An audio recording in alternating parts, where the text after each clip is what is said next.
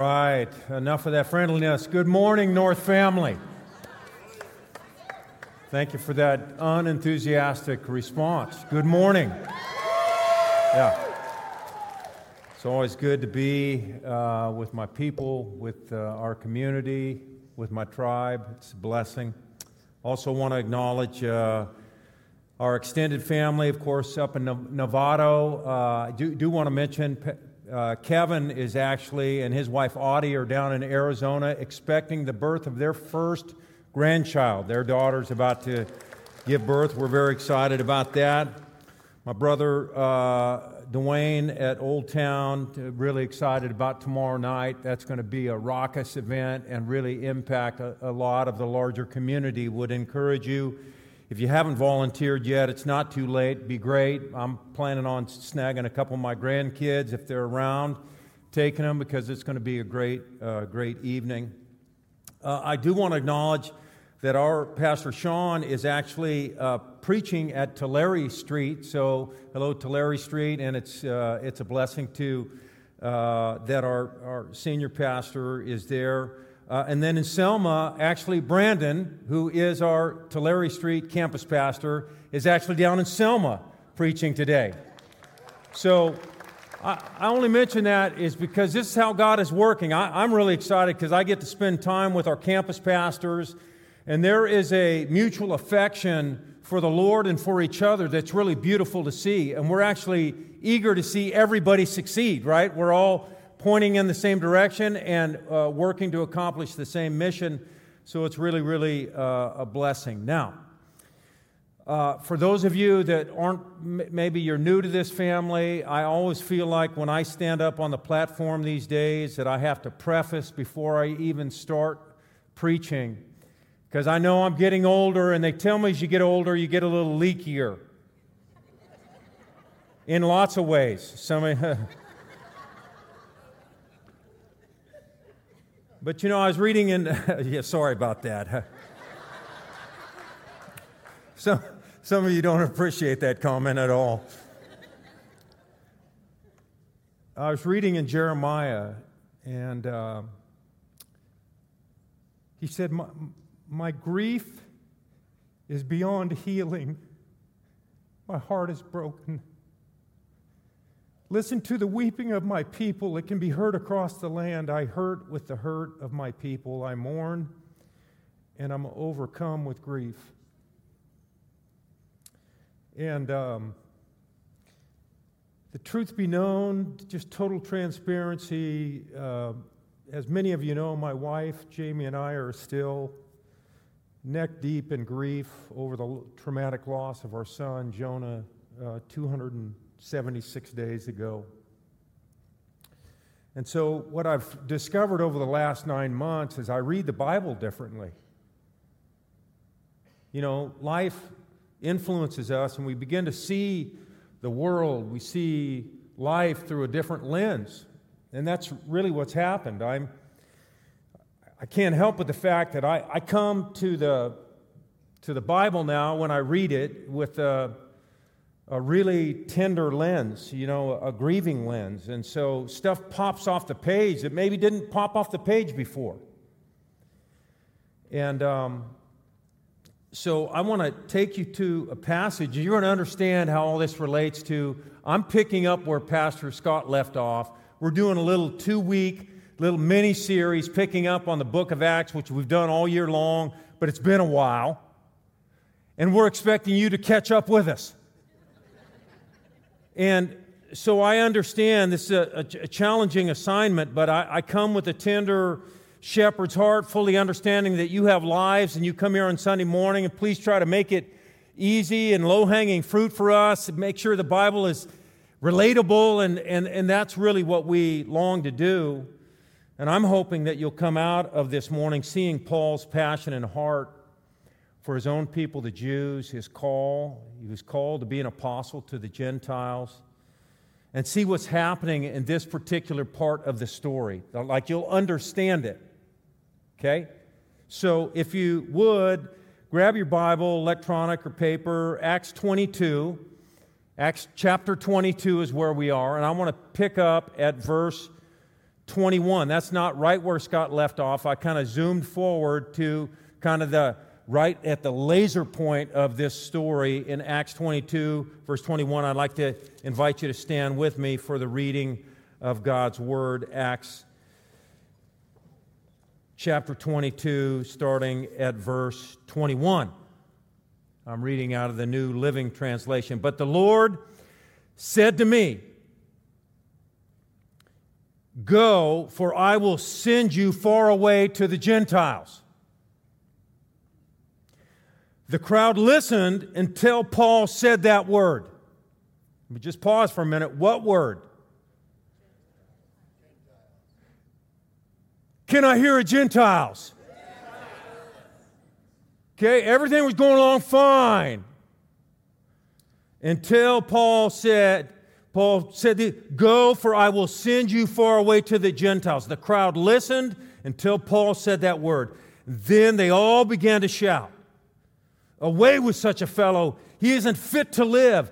They yelled, they threw off their coats and tossed handfuls of dust in the air. Blasphemy, blasphemy. The commander brought Paul inside and ordered him lashed with whips to make him confess his crime. He wanted to find out why the crowd had become so furious. And when they tied Paul down to lash him, Paul said to the officer standing there, "Is it legal for you to whip a Roman citizen who hasn't been tried?"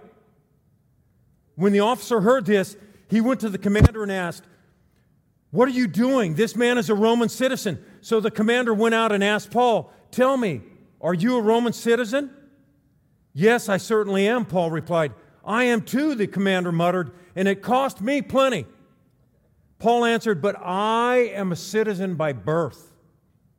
And the soldiers who were about to interrogate Paul quickly withdrew when they heard he was a Roman citizen, and the commander was frightened because he had ordered him bound and whipped. You may be seated. May God bless the reading of His Word. Now again, you guys, you come on a Sunday morning. What was that all about? What is going on here? And I was thinking of a conversation I had recently with my wife, Jamie. She loves reading novels. And we have a mutual podcast that we listen to, someone that we really enjoy their spiritual teaching and prayer navigation.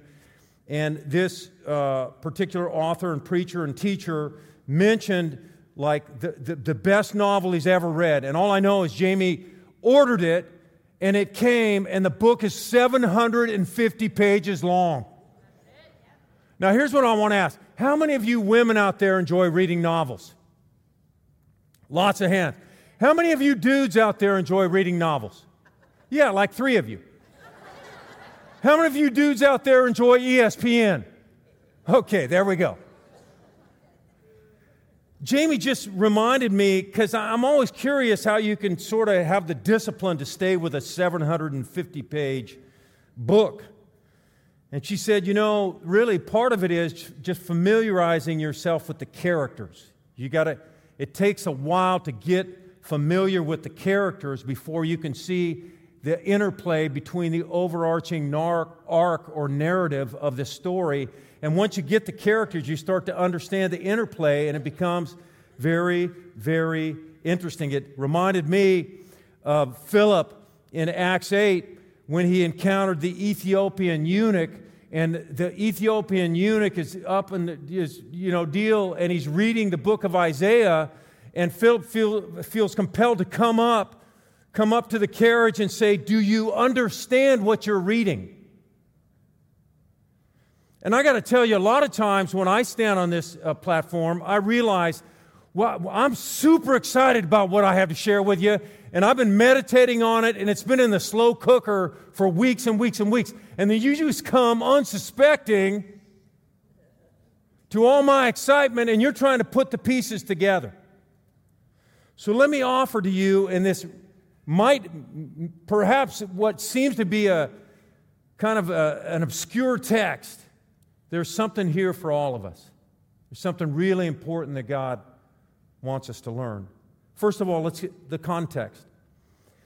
Paul is on his third missionary journey. We're going to learn later, we're going to hear Paul's story. Paul was a zealous man, a zealous Jew, was actually the number one persecutor of the church. He did not want this new emerging church to succeed until literally he got knocked off his horse, blinded, saved, and called to be an apostle to the Gentiles. It's like, you the man. You the man. I've got an assignment for you. And God told, I'm going to show you how much you must suffer for my name, for my sake. And Paul got to suffer quite a bit to share the gospel and take it to the ends of the earth. And where we pick up here, Paul is in the temple. Jews from the province of Asia have come. They've stirred the crowd up because they're convinced that Paul is wrecking things. And if you remember last week in Pastor Scott's sermon, he talked about cancel culture. For those of you that were here, if you haven't heard the message, go back and listen to it. Really powerful message. And I really appreciated, if nothing else, the fact that, yes, God came to cancel sin, not people. Amen?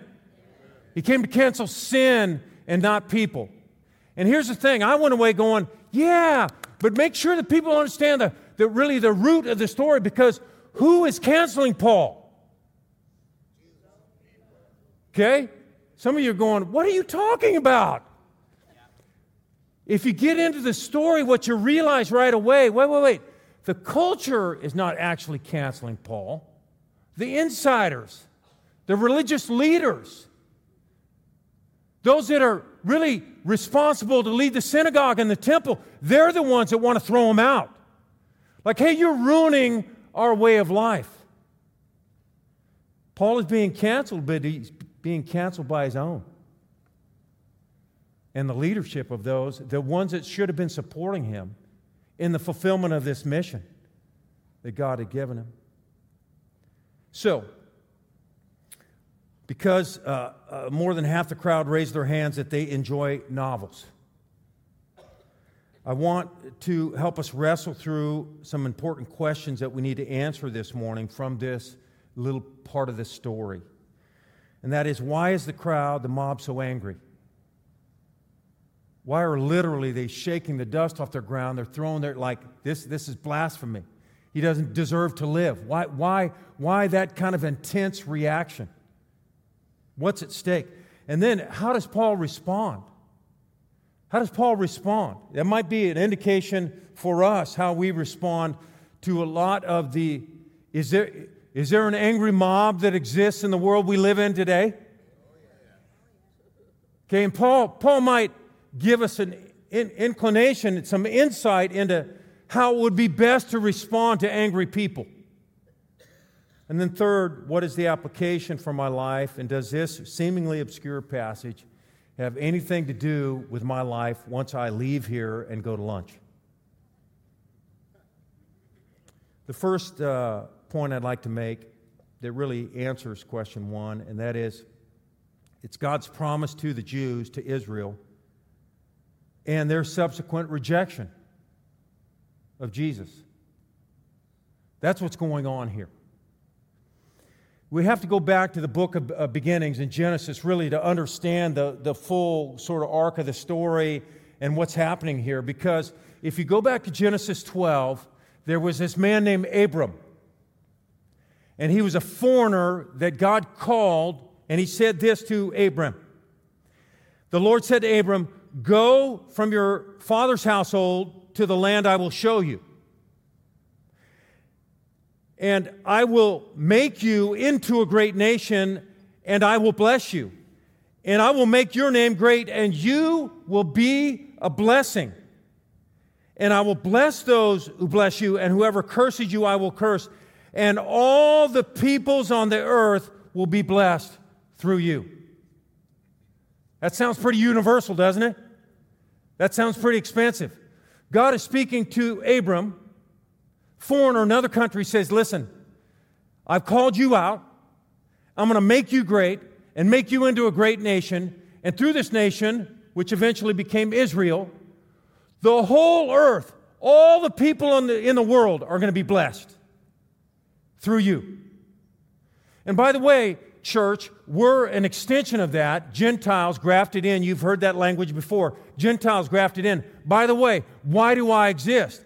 I exist for the purpose of being a blessing to others.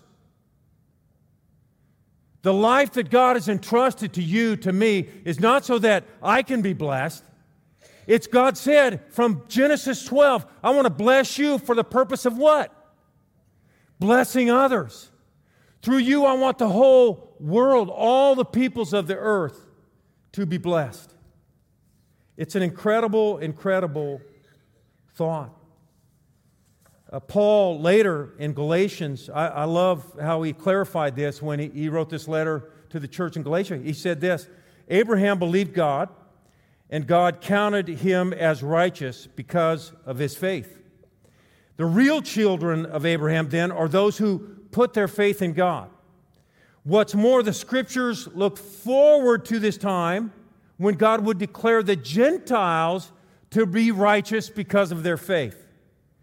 God proclaimed this good news to Abraham long ago when he said, all nations will be blessed through you. So all who put their faith in Christ share the same blessing Abraham received because of his faith.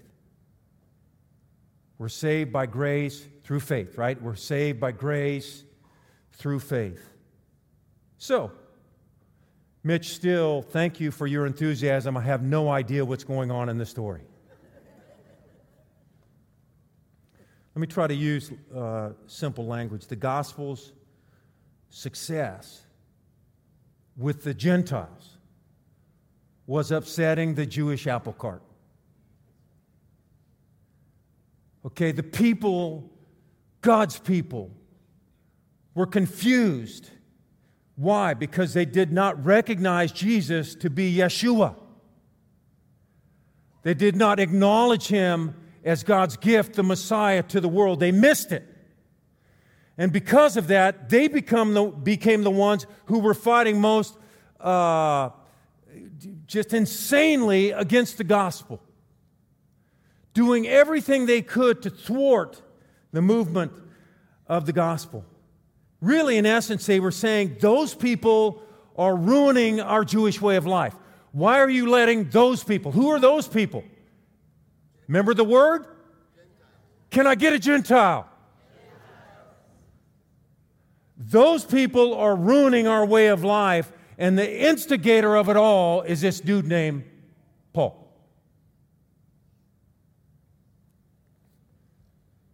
They saw Gentiles as outsiders, as unwelcome. Really, in essence, what they're saying is, Paul, you're trying to steal our church. You're trying to steal our temple, man. You're defiling our temple. You're upsetting everything we've known about our way of life. I remember many years ago, a friend of mine encouraged me. Gordon MacDonald is a literary author of mine, a pastor, a wonderful, godly man. And he wrote a book called Who Stole My Church? Who Stole My Church? It's an older book. I'd encourage some of you to read it, especially if you're 50 or older. Read the book. Here's why. Because here is a pastor's premise in his book. He's basically saying, look, younger people are going to steal your church, and let them steal it. Maybe I need to repeat that.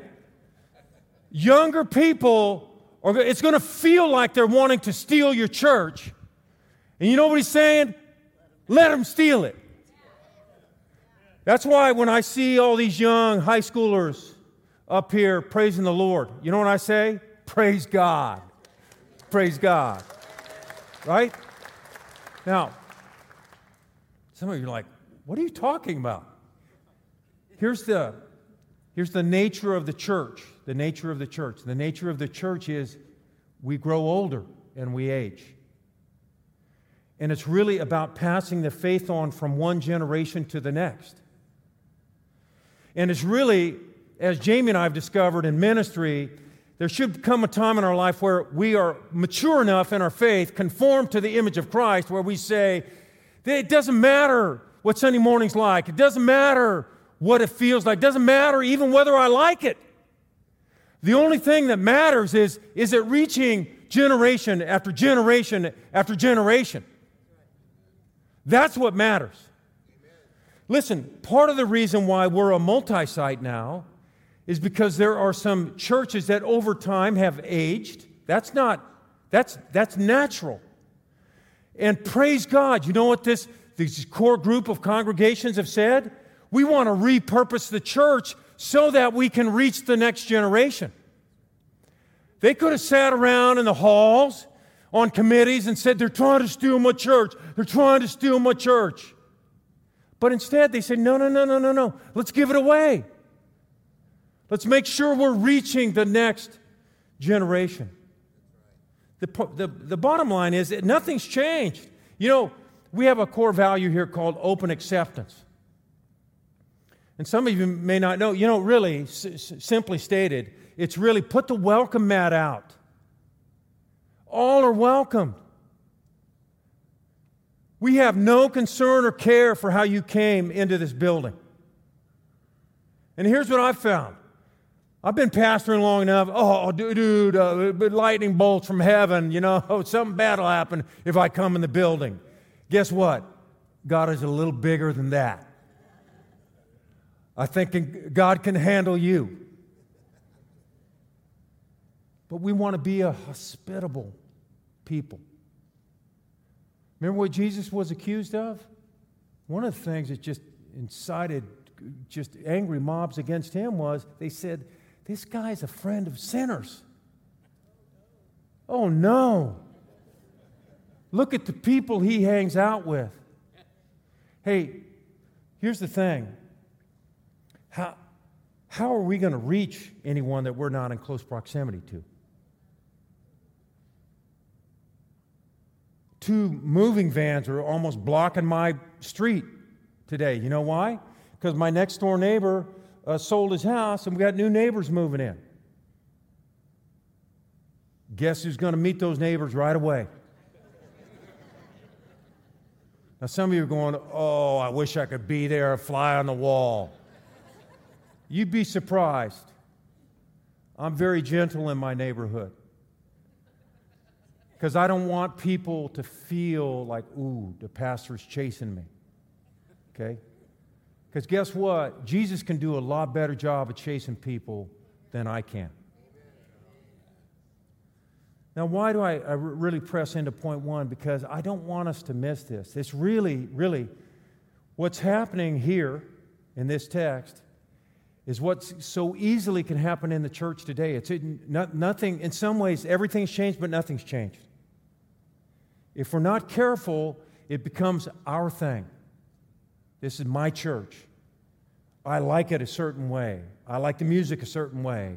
I like the preaching a certain way. And really, if we're conforming to the image of Christ, we should get to a point where we go, look, it's just, I'm here. When I come on Sunday mornings, I come to be encouraged, inspired to go out and do the work again.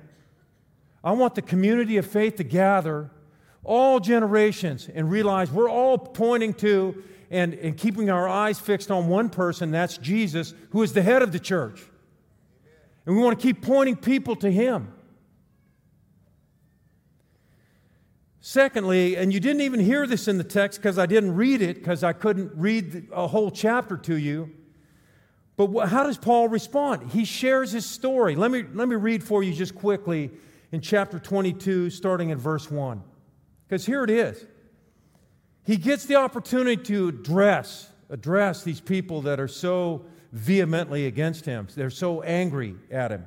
And he says this, brothers and esteemed fathers, Paul said, listen to me as I offer my defense. And when they heard him speaking in their own language, the silence was even greater. It got their attention because he spoke in their language, Aramaic. Then Paul said, I'm a Jew, born in Tarsus, a city in Cilicia, and I was brought up and educated here in Jerusalem under Gamaliel. Every Jew knew the school of Gamaliel. As his student, I was carefully trained in our Jewish laws and customs. I became very zealous to honor God in everything I did, just like all of you today. And I persecuted the followers of the way, hounding some to death, arresting both men and women, and throwing them in prison. The high priest and the whole council of elders can testify that this is so. For I received letters from them to our Jewish brothers in Damascus, authorizing me to bring followers of the way from there to Jerusalem in chains to be punished. You see what Paul's doing here? He's saying, hey, look, this is who I am, this is who I was. And then he turns the corner. As I was on the road, approaching Damascus about noon, a very bright light from heaven suddenly shone down around me. And I fell to the ground, and I heard a voice saying to me, Saul, Saul, why are you persecuting me? Who are you, Lord? I asked. This is all in Acts 9. And the voice replied, I am Jesus the Nazarene, the one you are persecuting. And the people with me saw the light, but didn't understand the voice speaking to me. And I asked, what should I do, Lord? And the Lord told me, get up and go into Damascus, and there you will be told everything you are to do. Here's the thing. Paul got an assignment. And his assignment is, look, I've appointed you as an apostle to the Gentiles, and you're going to take the good news to regions of the world that haven't even heard the gospel yet. And I'm going to make a way where there seems to be no way. And you know how he did that? He did it primarily through his Roman citizenship. It was the culture that was actually protecting him and got him all the way to Rome. You read the rest of the book of Acts, and really what Paul is doing over and over again, because of his love for his own people, he continues to risk his life to try to convince his own that they need to recognize Jesus as the Yeshua, the Messiah. He could have let it go and moved on to the Gentiles, but he couldn't because he loved his own people. In fact, so much so, he would write later in Romans chapter 9, he'd say these words, my heart is filled with bitter sorrow and unending grief for my people, my Jewish brothers and sisters. I would be willing to be forever cursed, cut off from Christ, if that would save them. Does that sound like somebody that's basically forgotten his people? He goes so far as to say, I would be willing to be cursed, cut off from Christ, if my people could come to know Jesus as Yeshua, the Messiah. It's very convicting. It's very convicting. I think it forces us to ask, what kind of genuine compassion and care and love do we have for those that we know who don't know Christ yet? Where would your passion meter be? In your love for Christ and your love for the lost, so much so that you would be willing to be cursed? I've read that verse many times and thought, wow, that's a man whose life has been transformed. That's a man who's not living for the things of earth anymore. That's a man that's got his eye on the prize. That's a man who's actually living for heaven. In fact, he wrote later in Philippians, he wrote this, for as often I've told you before and now tell you again with tears, many live as enemies of the cross of Christ. Why? Because their mind is set on earthly things, but our citizenship is in heaven. Amen. The interesting thing is, Paul plays the Roman citizen card, right? I was born a citizen. And with that came some privileges that he exercised. But make no mistake about it. Ultimately, his citizenship, he was a citizen of heaven. He knew where his citizenship was, so much so that he was willing to go to any length, cost, and eventually sacrifice his own life for his call to the gospel. If you read at the end, you can go to the end of Acts, Luke's, second volume, the Gospel of Luke and Acts. And here's what he says in the last chapter, in the 28th verse. and I read it out of the Message because it says so clearly. He says, you've had your chance. Luke is writing, the non-Jewish outsiders are next on the list, and believe me, they're going to receive it with open arms. Look, if the Jews aren't going to receive it, we're just going to keep taking the good news to people that will, and the Gentiles are going to receive it with open arms.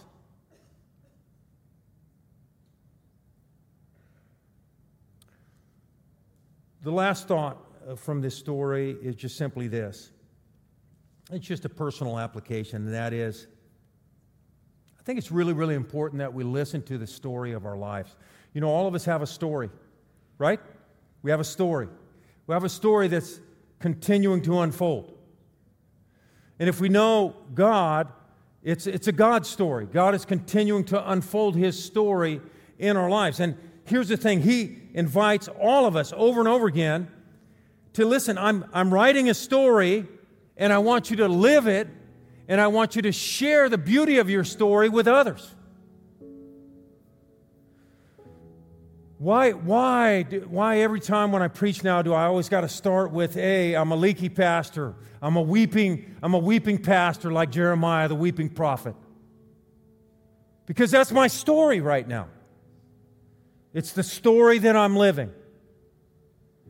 When we sing these songs about God carrying us through the valley, right, that He's going to bring us through the valley. Like when I recite Psalm 23 now, yea, though I walk through the valley of the shadow of death.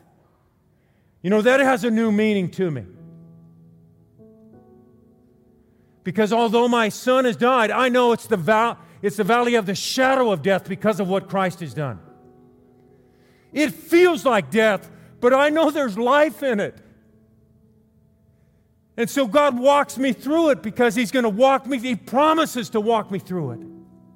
Yea, though I walk through the valley of the shadow of death, I'll fear no evil, for You're with me. Your rod and Your staff, they comfort me. You have a story. Paul had a story. And God gave him a unique assignment. And the crazy thing is, he was a unique dude because he had all the credentials. He had the street cred with the Jews. Like he had all the right certificates on the wall. But he also had street cred with the Gentiles because he was the guy blazing the trail. He's like, I've been called by God to take this good news, this revelation of the gospel to those that will receive it, and they're going to receive it gladly. And I guess part of the way I'd like to wrap up this morning is just to encourage you. You know, God is going to use your story. He's going to use, speaking of the 301 class, your shape, your unique shape, your aptitude, your experiences, your gifting, your education, possibly even your citizenship, like Paul. He's going to take all those things in a beautiful way to give you an assignment here on earth to carry out. And guess what? That's the invitation. We get to carry that out. God invites us into His story to live out our story in life-giving ways. And so hopefully our, little bracketed time frame here on a Sunday morning has helped you find your way into this text this morning that we read. It's helped you maybe understand more fully the characters and what's really going on. And understand even more importantly, its application for our life today. Listen, for those of us that have been following the Lord for a long time, let's encourage the next generation to steal our church. You know the reason my wife and I are generous, literally with our resources, because I care about how this church is going to reach this generation. I care about my grandkids that come to this church. I want them to have a church that lifts up the gospel of Jesus Christ. And I know that they're going to get trained and equipped to follow Jesus wholeheartedly. That's why I want to throw everything I have into my assignment, so that the next generations. I dedicated a child this morning, and I was saying, I hope he's the next Mitch. Well, that might, maybe better. Why not? God is raising up men and women all the time, giving dreams and visions to young men and old, like the whole thing. It's part of being the church. If you came today and you don't know Jesus, part of the tenderness of my heart is it is hard for me to imagine how people do life without Jesus.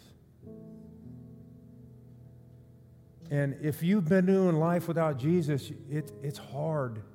It's a hard life. And I'm going to give you an invitation and an opportunity this morning to receive the Savior that said, "Come to me, all you who are weary and burdened, for I'll give you rest." And for those of you that know Him, if you know Him, let's go. It's time to get in the game. It's time to live our story. It's time to take everything that God's entrusted to us and be on mission every day. Let's pray.